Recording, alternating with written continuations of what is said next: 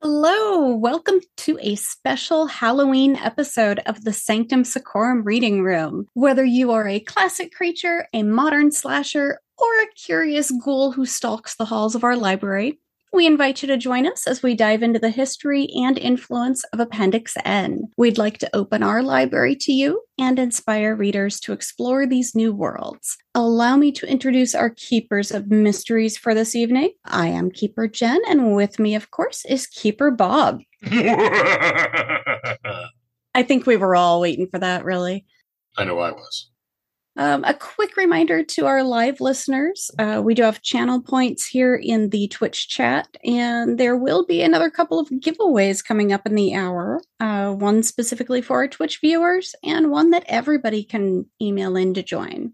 And tonight, we continue our exploration with a seasonally perfect selection by an appendix author. A Night in the Lonesome October is the last published non-collaborative book by Roger Zelazny before he traveled to realms beyond.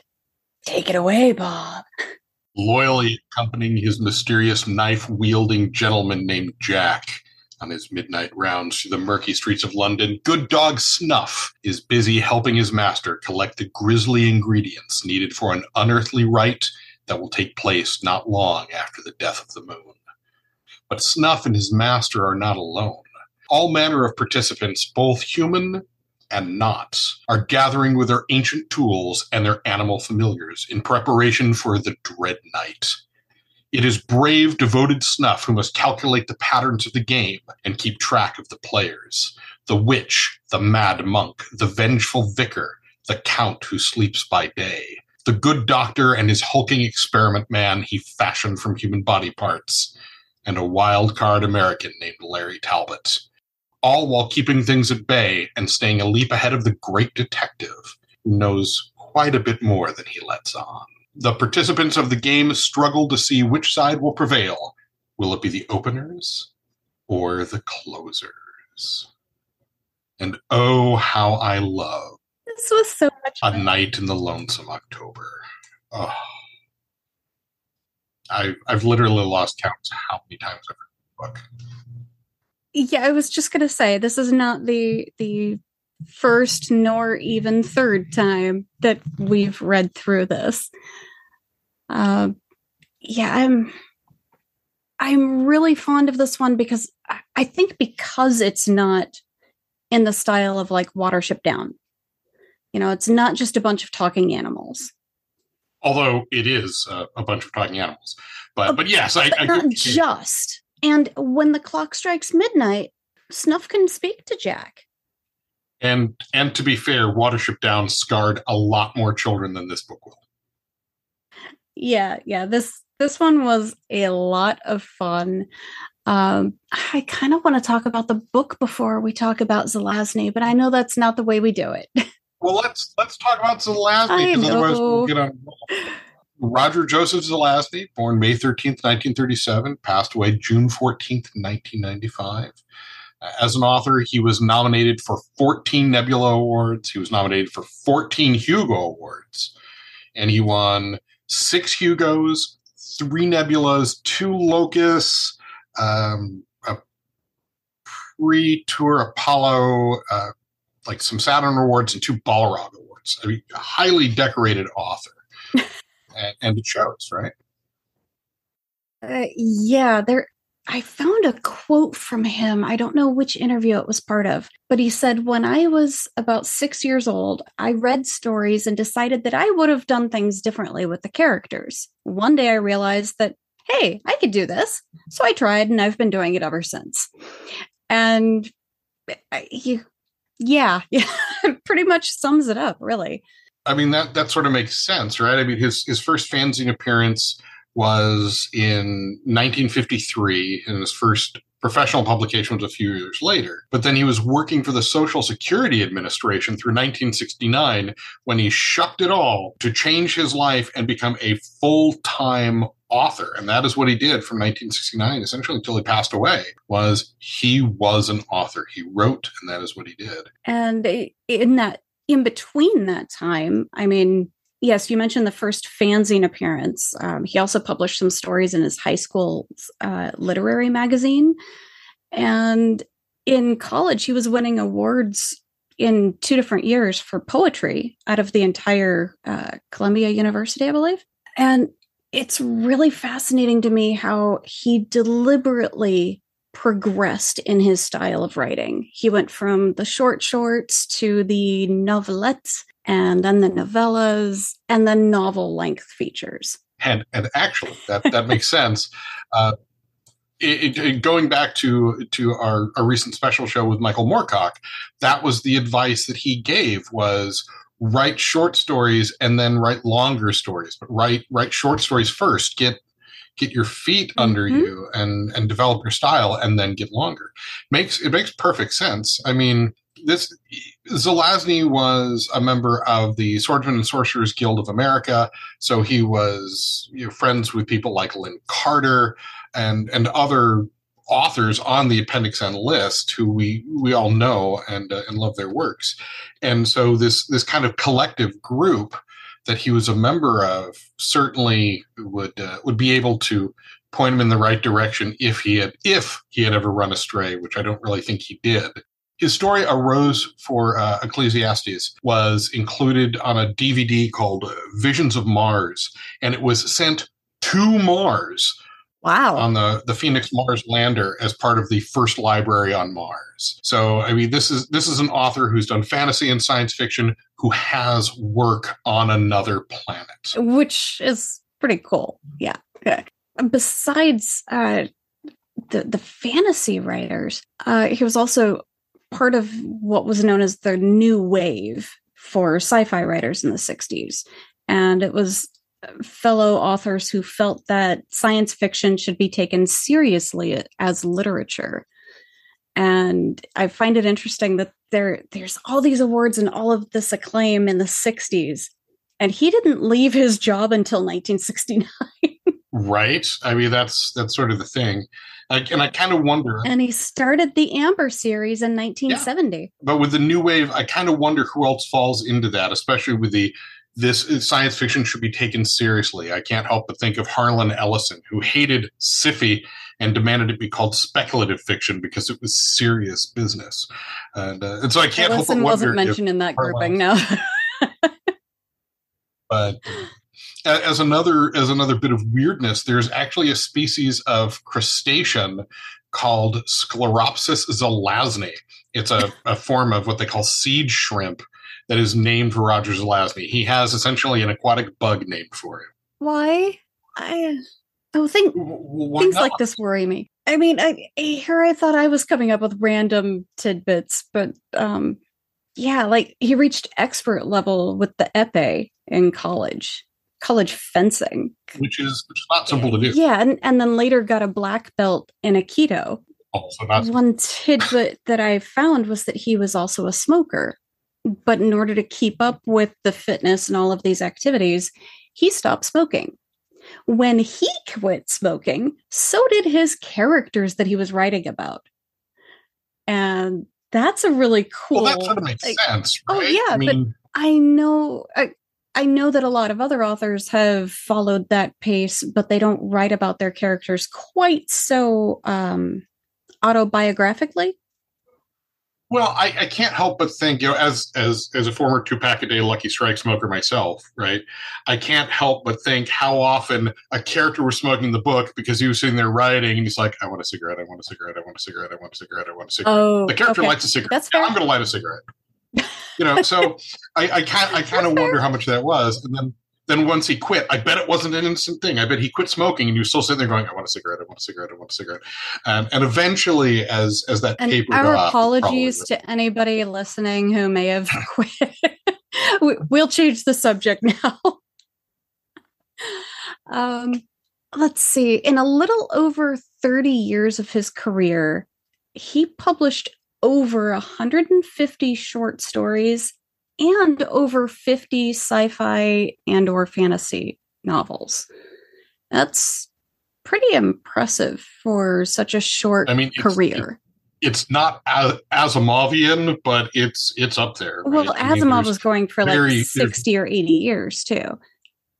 Asimov read like I don't know 400 or 500 books, but when you look at that elevated strata, you realize that Zelazny is pretty far up there. I can't think of many authors even today who have written that many books. I mean, maybe Andre Norton because we see a lot of Andre Norton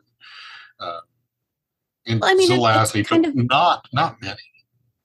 this might be, akin to say Fritz Leiber's scope of work, but Leiber was publishing for 60, 70 years. So to compact that into a mere 30 years of publishing, that's pretty impressive. And even more impressive, this particular novel is still fairly accessible, both in print and audio formats.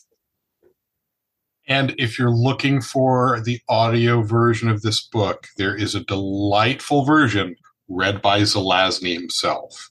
And if you're looking for an audio version, that would be the one. That's only because we didn't record Bob when he was reading it every night this past month. That was probably my favorite part of this particular experience. Plus, I was able to stop and say, wait, what did he just say about this? Wait, didn't we hear something different a couple chapters ago? Okay, go ahead. You may continue. Well, so that raises a question that I would be interested in knowing as we start to transition from the author to the work. I'm curious of our live viewers who have read the book. How many of them read it a chapter a night versus binging it or reading it in another fashion?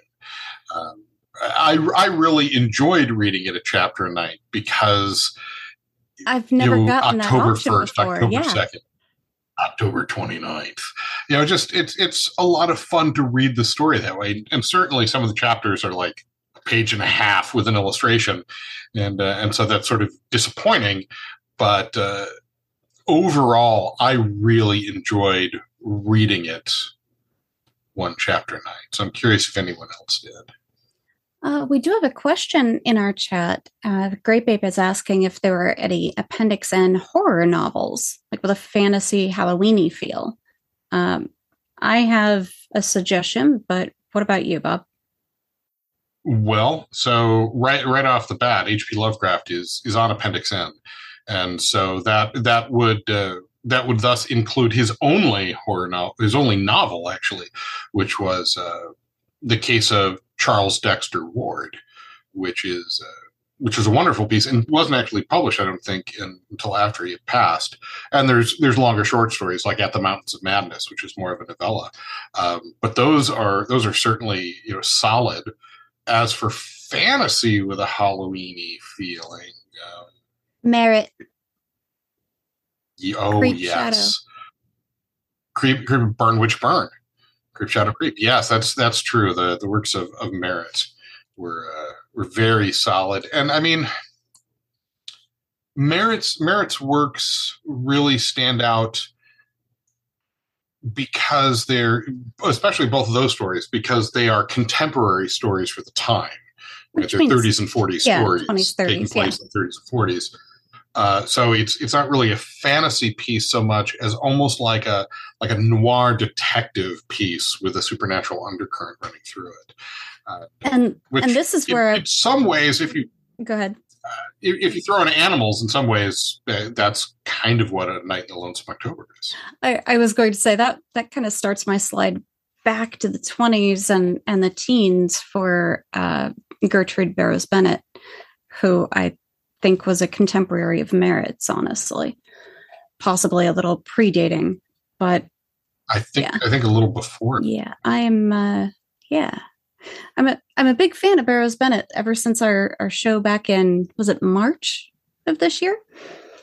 It was a while ago. The Citadel of Fear. But now we're doing it in October. Yes. Yeah. So now we're in October. We're back to Zelazny.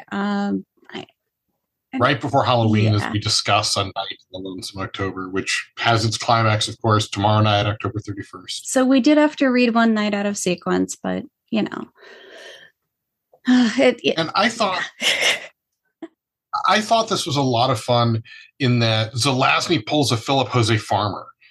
Philip Jose Farmer was known for saying, well, Tarzan and Doc Savage and the Lone Ranger and Sherlock Holmes, they're all from one big family tree, so I can write them in together. Sure, he created that family tree, but he created that family tree. That family tree existed, and so here we have Sherlock Holmes, Dracula, Frankenstein and the Monster, Jack the Ripper, all in one story, and I can't help but think that we're not going to see another story in this style with more recent characters in our lifetimes, right? You're not going to see a book that has like Freddy and Michael Myers and Jason, because of the way copyright has been extended and extended and extended. Anybody who would be interested would be long dead before such characters could ever meet in a book like this. And it's got enough parody movies anyway, right? I suppose, but the story is is so delightful in the way it does that, and with Zelazny dipping his toes into the Lovecraft mythos, with a story that goes through the dream lens, and it talks about the releasing, the opening the way to release the elder gods, and yet the whole thing. It's not a grim, dark tale, and let's face it, some of Zelazny's stuff can be pretty dark and pretty bleak when he really wants it to be. We're pretty out there. Sure, he's not Tanith and this Leader, was none of those. But this was exactly. Fairly easy to follow.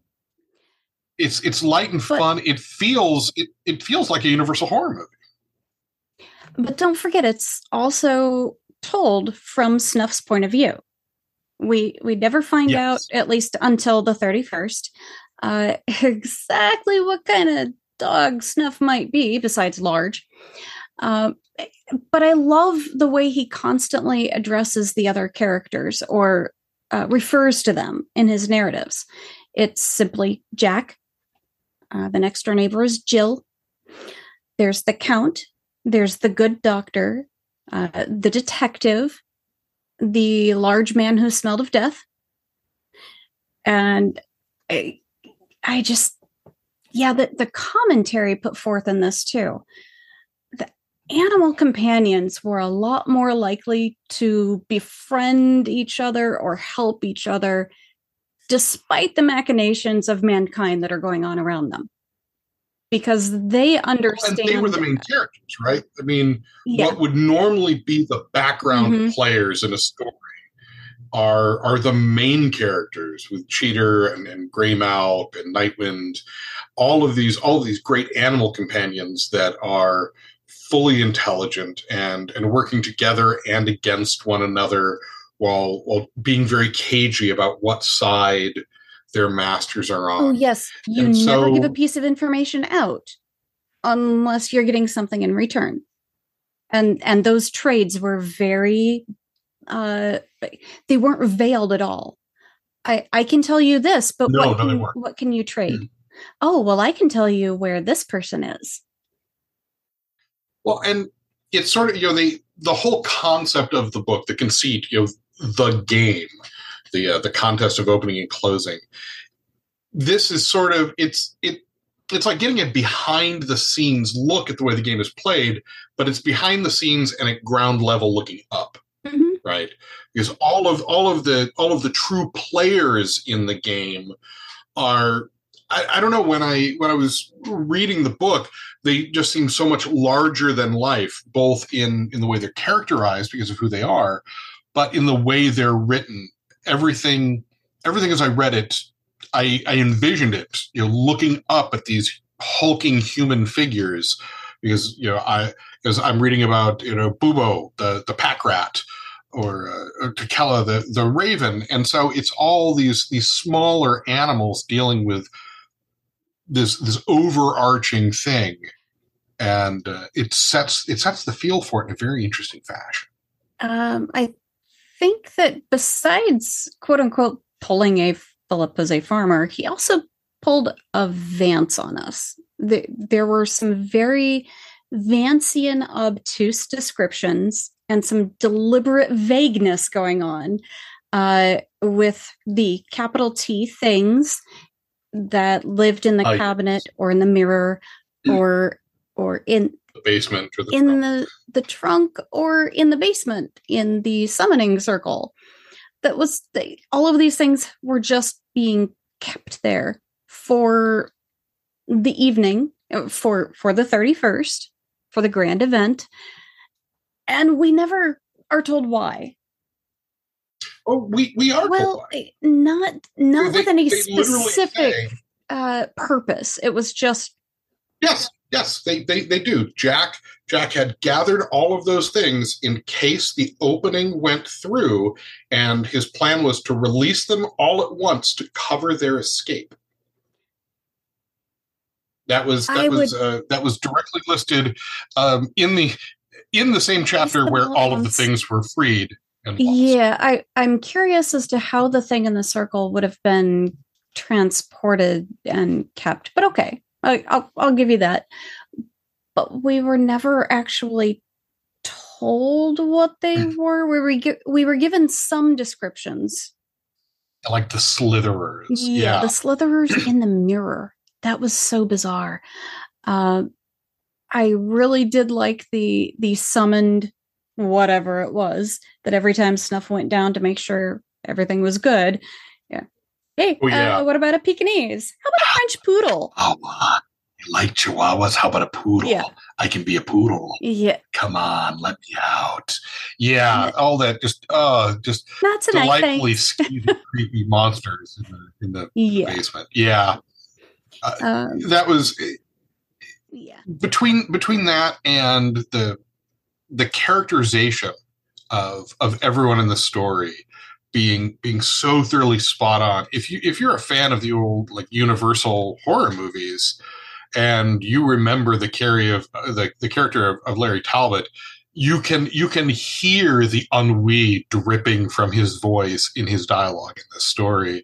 It's just this, oh, so woe is me, but I will soldier on as I search these things out, and I will do this. And it's so wonderful. It really is. It is certainly a better follow-up to things like the House of Frankenstein and the House of Dracula than the House of the Wolfman was. If you have not seen that recently created movie, don't. Maybe skip that one, yeah. It's also right up there with Sherlock Holmes meets Lovecraft and some of those. I can't even call them pastiches, maybe homages. This definitely wouldn't qualify because it's not written in the style. And I've got to say, I suppose this starts our Holmes for the holiday a little early this year since we read a story with Holmes. But what a final moment for Sherlock Holmes at the end, the disguise that wasn't a disguise. Yes, and on that note, readers who aren't fans of Holmes will actually be surprised by some of the reveals, with more than one disguise being used throughout the telling of the story. Now, there's a few places where I thought it was really obvious, but I've also read and watched a lot of Holmes. So if you're not really into the mystery genre, I think it'll be a fun surprise for you. I will say one of the biggest points of disbelief that I had was that there was a body that had to be dragged away from where a lot of the participants were, because you don't want to bring a whole lot of attention to the players of the game. But somebody orchestrated the death of a policeman very near Jack's house. And so Snuff was trying to haul that body to the Thames. Thames? Yeah, I'm mispronouncing it, sorry. To the river, which was a very long haul and took him multiple nights. Critters found it, and there were little bits and pieces of this body missing by the time it got to the river. But well, because it took him how days. Yeah. did humans not catch on? How did no human find this body in between here and there? Well, it is a little pre-CSI, right? It's just like I said, that was my big moment of disbelief. Kind of shredded the veil for me. Yeah, I know there's talking animals, Jen. I get this, but in the story, now for me, I had sort of the veil shredded in the opposite direction. So as the story progresses, and Snuff is, Snuff being our primary protagonist, and he works with Jack, and we know that Jack is a closer trying to prevent the elder gods from taking over the world. You tend to stop thinking about Jack as Jack the Ripper. No, right? He becomes sympathetic.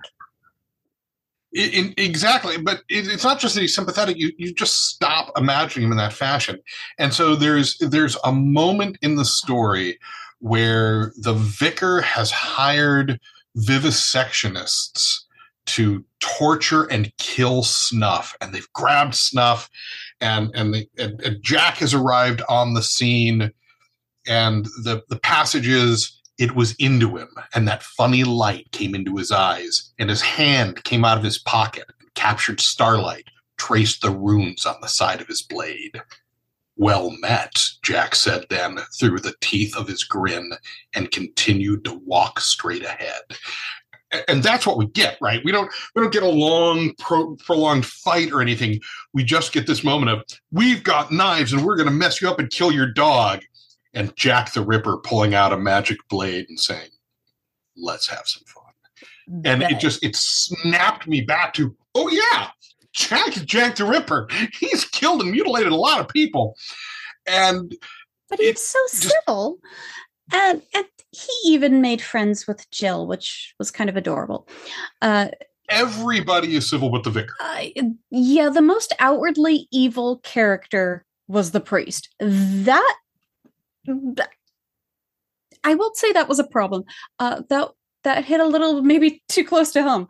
Well, and that goes back to Zelazny being raised Catholic and then leaving the Catholic Church and calling himself, a lapsed or recovering Catholic for the rest of his life. That's how he referred to himself. Yeah. So to have the vicar, this Christian symbol of authority, be the big nasty, just the leader of the openers. Yeah. And I found it really interesting how it was described that every animal companion accompanied their human. Like Greymalk would sit on Jill's lap and be petted. Jack and Snuff would go out patrolling and gathering the elements and components needed for the event.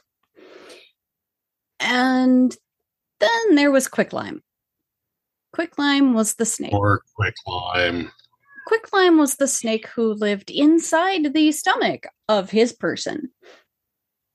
Wait, what? Well, it totally brings me like to the Hollow Man in DCC, right? Well, and I love that Rostov is the Mad Monk. Rostov is a very thin veneer over Rasputin, right? Yeah.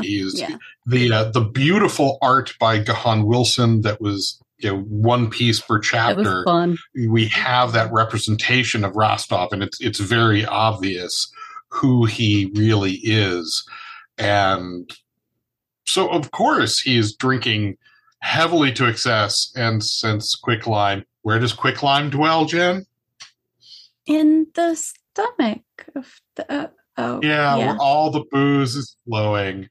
So we literally have a scene of a hungover snake praying for death on the side of the road, contemplating going out and getting run over by a carriage. Mm-hmm. Yeah. There's so many interesting things with all of the animals, right? I mean, Cheater the squirrel, who now is a flying squirrel, and is more advanced because his master stole his shadow and used it to further empower him. No, who was the druid supposed to be? If everyone was a major character.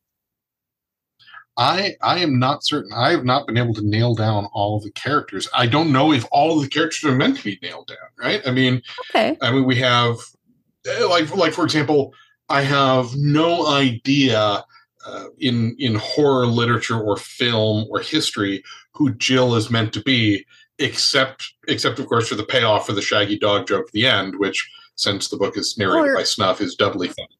Generic witch put in because it's a Halloween thing. Maybe a generic witch, but her naming of Jill is very but again, I mean, as the day grows nearer, Snuff and Greymalk lament that they can't convert the other to their side, and even on October 30th, Greymalk is warning Snuff, during the ceremony, this is where you're going to need to stand because something horrible is going to happen if you stand on the other side.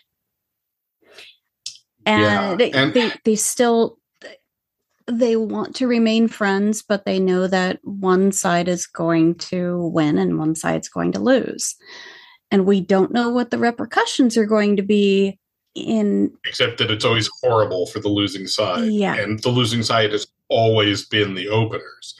That's the other nice thing about Snuff and Jack being closers, is they can reference things that have happened in the past and give us an idea of what to expect in this build up to this great ritual around the balefire atop the hill. And when we have other characters that come in with, oh no, you can't move the sacrifice. Cannot, once the ceremony begins, a participant cannot move a sacrifice because they must have a chance, no matter how slim, to be able to escape and survive. And that's one of these unwritten rules that has gone through history that is only known to the closers. Mm-hmm. And we have unexpected openers. We have unexpected closers. So and really nice. As the characters are learning who's who, so are you. I really dig some of the plot twists, especially there are some that are revealed in tomorrow's reading, if you will, on the 31st, and you're just left going, yeah, okay, that makes perfect sense in hindsight. Why didn't I think of this earlier? But can we talk about that balefire, though? Oh, the balefire. Every participant, even the animals, are contributing an item of themselves or that they have found specifically for this purpose. And it all goes into one large fire before the ceremony. And holy cow, what an alembic that must have been. I mean, different things would get thrown in. You'd get some sort of smoke effect, or all of a sudden there's this light, and it would depend on what the fire hit next. And it just seemed so odd to me that both sides would have a combined fire, I guess is where I'm getting at. I would have thought it would be the elements of one versus the other, but the way they all work together is quite interesting. Well, because the fire is the central anchoring point that powers essentially the entirety of the ritual. So, everyone is throwing things into the fire to help sway it in their direction. And they even mention that in past ceremonies, things have happened where, like, the balefire fountains out a wall of fire to protect one of the participants or blasts another one to ashes. And so you never really know. But as the fire is growing and the portal is opening and you're hearing, Ya, Shub-Niggurath coming through the ether, and then all weird breaks out, right? And the hallucinatory images. We get body switching and head switching and all very like late. It feels like very late 70s maybe even maybe even like late 60s to early 70s film with like the when you'd line up a camera on a monitor, so you'd have the person and the person and the person and the person and the person. That sort of prolonged, weird, almost psychedelic effect is described as part of the effects of the balefire. And I could totally see this as an 80s cartoon too. Most certainly. I mean, I think much as I love Ray Bradbury, I think this would make a much better animated film than The Halloween Tree did. For example. No. Well, yeah, it would have to be animated. I can't stand the live action talking animals like the Lion King and stuff. But yeah, I think Quicklime would probably be my favorite tragic character. Who would be your hero and villain and favorite character here? Well, okay, so of the animal companions, if we rule out Snuff, if we rule out our primary protagonist, I think the most interesting of the animal companions is Bubo the pack rat. Okay. And the role he plays through the entire story, which keeps shifting and changing. Oh yeah, there's there's a big reveal followed by an even bigger reveal. I love the character. Well, Bubo's the hero, I think. He's the unsung hero of the entire story. He's the unwitting hero. He's the accidental hero. Oh. The line where he's like, I'm thinking about what I did, and I'm not sure. I'm starting to regret it now. And those moments of great clarity, he's the accidental hero, and it's quite fun. I mean, the vicar. Oh my God! I mean, he is definitely the guy you want to hate, as he has this group of people that are traveling by night with crossbows, shooting at the animals, and behind several murders, and even the aforementioned dead body, which was a dead police officer, no less, that he dumped right over by Jack and Snuff's place. He is evil, and he is vile, and of course he is the person that is planning a human sacrifice. Yeah. Dark. I agree with you on the villain assessment. Who, if you had to pick of the of the non-animal companions, because not all of them are human, which character of the bipedal sort would you say would be the most heroic of this lineup? I would say the most heroic and coming out of absolute left field is the Count. I was going to say. I mean, Larry Talbot certainly has his moments. So does Holmes, but the Count's simple declaration of "I like this world the way it is." Mm-hmm. Right? I mean, he's a closer, but he's not a closer because he wants to be heroic so much as he doesn't want anything else interfering with his livestock. So there's this darkness to that I love. There's so many layers and facets to all the characters in the story. And see, I was going to say that I think my initial inclination would be Frankenstein's monster, because he's just so tragic anyway. Kitty. Right. He kind of saved the day for Greymalk at the end there, which was terrifying reading the rest of the earlier days. But I think that the heroic human, or humans plural, would be the traveling gypsies, because of the work that they did behind the scenes. Yeah, I can see that. And actually, though, when you mention the Experiment Man, Frankenstein's monster. Oh, the Experiment Man, that's what Snuff called him. And the way he sort of pulls off a few things, it dawns on me that, I previously mentioned, right, House of Frankenstein, House of Dracula, and in those old Universal films, it's never explained, right, how Dracula and Frankenstein really have, Frankenstein's monster have really come to be together, and this book does. This book fills that gap. So I'm curious of you and our listeners, which group were you really rooting for? The openers or the closers? All right. So in the book, I was rooting for the closers, right? In our modern world, I think I'm more a flaming meteor of death kind of guy at this point. So I might, if this were to happen today, I might root for the openers just so there could be a clean slate.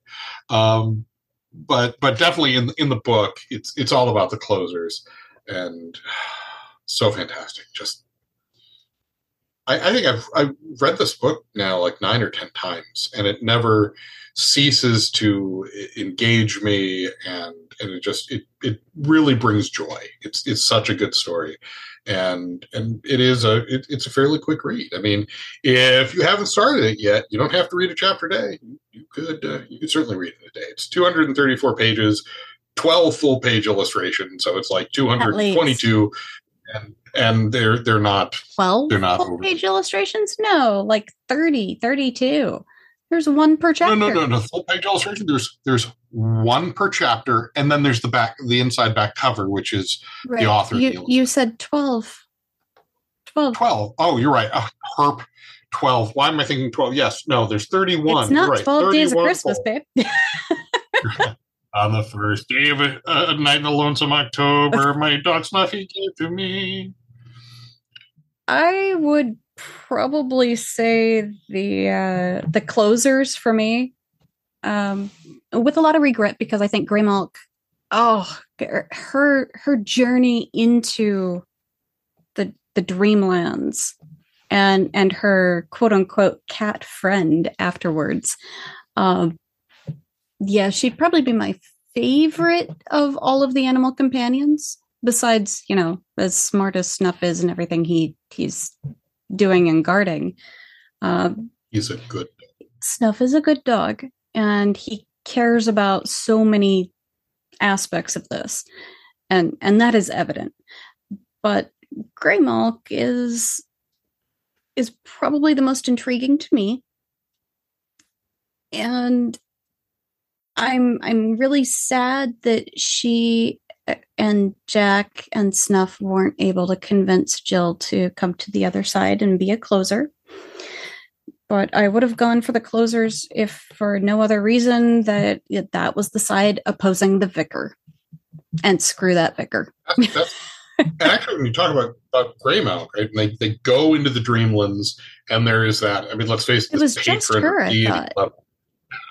No, it was her and Snuff. Oh, I thought Snuff had to pull her free. They got pulled through. They got pulled through the gate atop the hill. Oh, and because otherwise how would he know? Yeah. And then we have Snuff making reference to the canine counterpart, Growler, who is the primordial dog. And how, cats can't be all bad because that cat god seemed to like me. It just... All of it just weaves so nicely together. Yeah, at first I thought Growler had been a reference to the other dog that he'd seen around town, but that's I'm not going to get into that too much.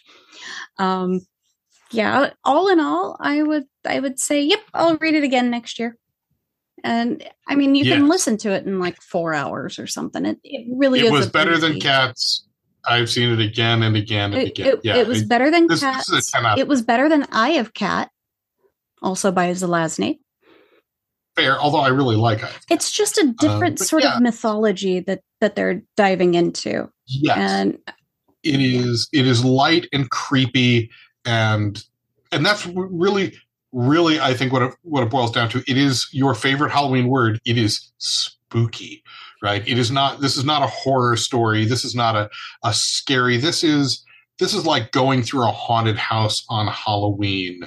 It's creepy, it's spooky, but this isn't a book that's going to keep you up at night. It's just fun. Yeah. It's more like, Universal haunted house. Yeah. Yeah, it is very light for anything that involves any sort of Lovecraftian creatures, especially or Jack the Ripper at the time. Right? But it's fun. It's a great read. I cannot recommend it highly enough. I'm sure it's available as for Kindle or whatnot. Folks can download it right after the show if they haven't read it, and they will not regret it. Too. It is a lot of fun. Okay. Well, do you have any final thoughts on the book? All right. Well, I think I would like to hear from other people, even if they want to just drop us an email and see what they thought about it. And that's thehub@sanctum.media for anybody curious, anyone new to the show. And yeah, it was a real change of pace from things like Conan or the typical Appendix N sci-fi fantasy tropes. Exactly. So it was refreshing. So as we wrap up our thoughts on Night in the Lonesome October, we can announce the winner of last month's second giveaway, which was a copy of Ace Double F223, Envoy to New Worlds by Keith Laumer, and Flight from Yesterday by Robert Moore Williams. Our winner is Brick1321, and we will be emailing him shortly to get his contact details, because he is not in the chat this evening, but it's prime Halloween spooky season, so I understand. And so we will get that prize sent out to him. And since we're talking about prizes, it is time once again to announce a pair of giveaways, one for the live audience and the other for all of the viewers and listeners, including members of the live audience who don't win the first. So, Elena, that's right. It is time to enter the Sanctum Secorum's very own Prize Closet of Mystery. There we go. The Prize Closet of Mystery. So, as a quick reminder, everyone watching the show live is eligible for both the live giveaway and our monthly drawing. Tonight's first prize is a copy of Roger Zelazny's Isle of the Dead, which seems rather timely for Halloween. The copy is going to go to the live viewer who correctly guesses the answer to the following question. Ooh. Which famed novelist and comic book author has stated that Roger Zelazny was the author who influenced them the most? Was it Jeff Hill, author of Heart-Shaped Box and creator of Lock and Key? Alan Moore, author of Voice of the Fire and creator of things such as Watchmen and From Hell? Neil Gaiman, the author of American Gods and creator of Sandman? Or Gardner Fox, the author of the Kothar series and best known for his work on such things as The Flash, Detective Comics, and Action Comics? And we already have a winner. Woo! Skunkworks TT has pegged it right. It is indeed Neil Gaiman, who has said that Roger Zelazny was the author who influenced him the most.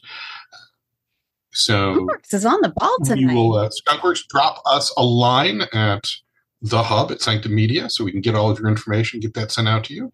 And Jen, why don't you tell everyone about our monthly drawing? Well, if you are watching this show and didn't win our trivia question, so if you're not Skunkworks, or if you're listening to a replay in the lead up to our next episode, you can enter to win our monthly drawing simply by dropping an email to thehub, that's THEHUB, at sanctum.media with your name, and entries should have the subject line Prize Closet of Mystery. I suck at that. Do it for me. Prize Closet of Mystery.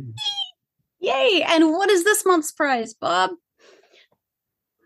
Straight from Appendix N, it is a copy of Roger Zelazny's Jack of Shadows. Ooh, also very timely for the month. I wonder which publication house or which printing, which copy is it? There are so many cool covers. It is of indeterminate date.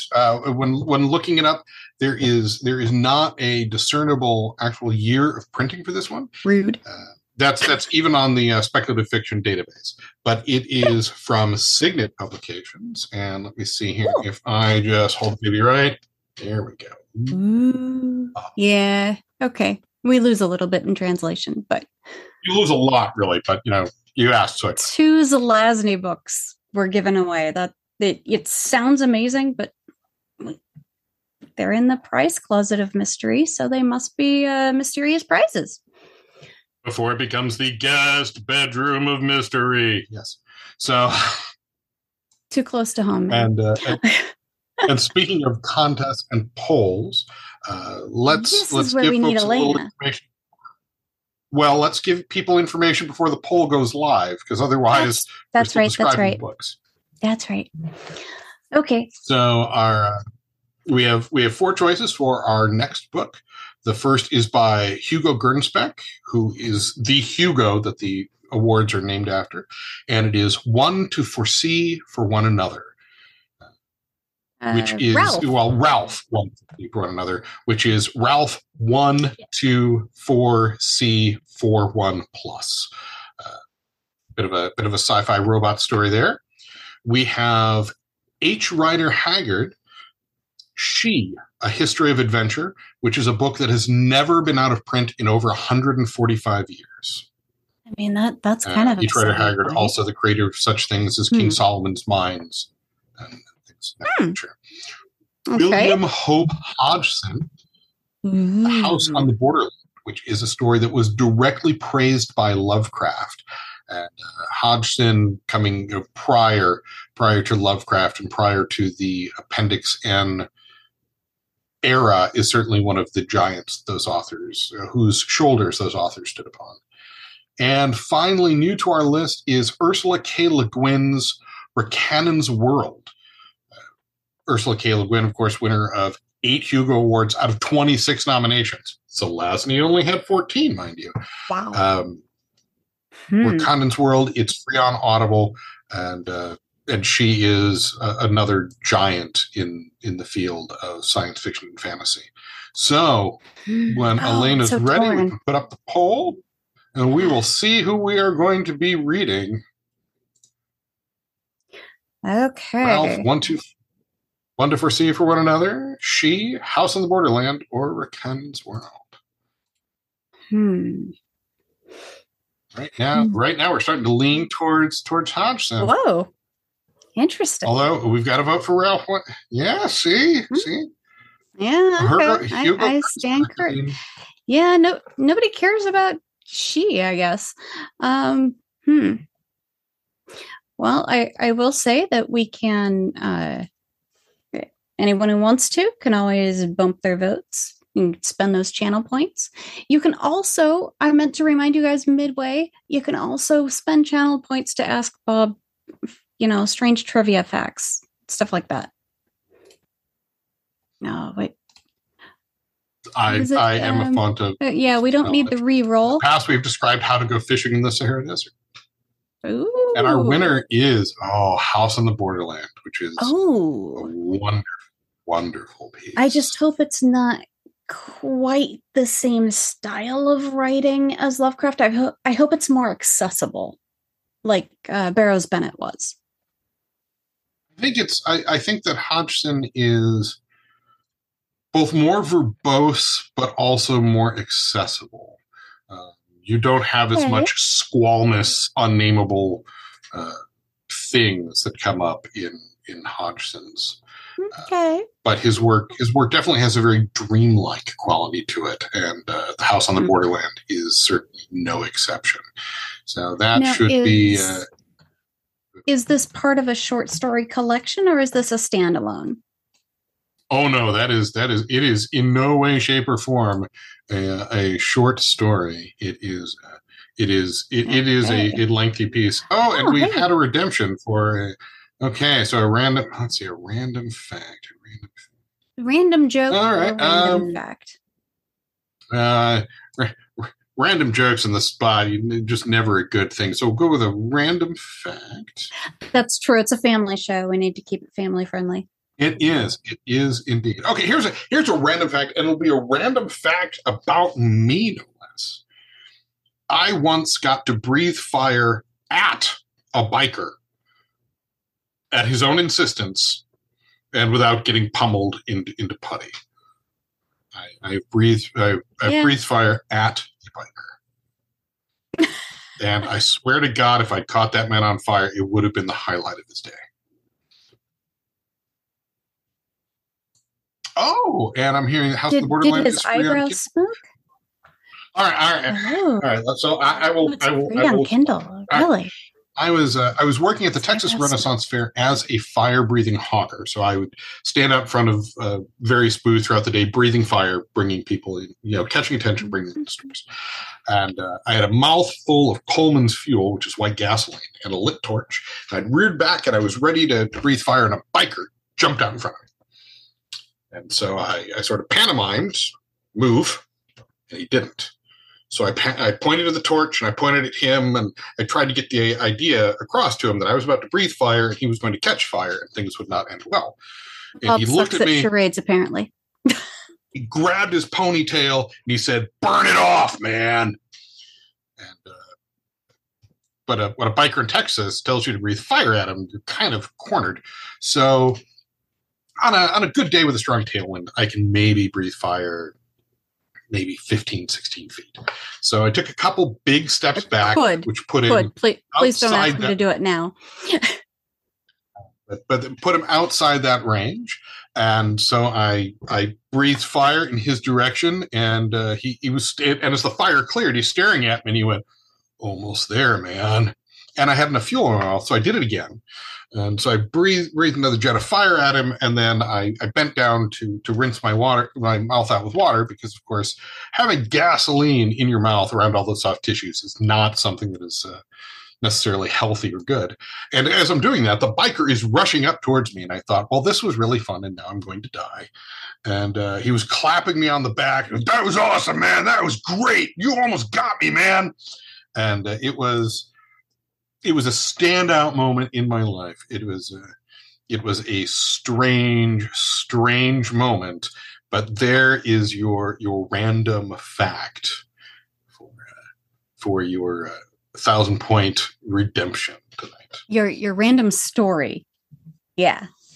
Well, it was a fact followed by an explanation, because there were kind of questions. So there we have it. And that's okay, because this is a show about stories. It is. That's right. Our next show, we're going to return to our regular schedule, the regular day and time, the third Tuesday of the month. And that puts us on November 15th. So we're not like in the week of Thanksgiving. You don't have to chance missing it or, all that good stuff. And it's the week after the birth anniversary, so we will be available. And, shoot, that only gives us, like 16 days to read it. So we do have. Yeah, I'll put a copy of it on your nightstand, Jen, because yeah, better put a copy of it on my Audible too, just in case. It will make a meaty thump. Oh boy, it's one of those. But it's a great book. But yeah, just over 2 weeks. We will see you back here, same place, same time. And thank you to everybody who's tuned in. I hope you've been at least slightly entertained. I hope you go read this book, because it is highly entertaining and it's perfect spooky time. No history prof. I'm not doing Cliff Notes. I ain't going out like that. You see who I have to work with here, right?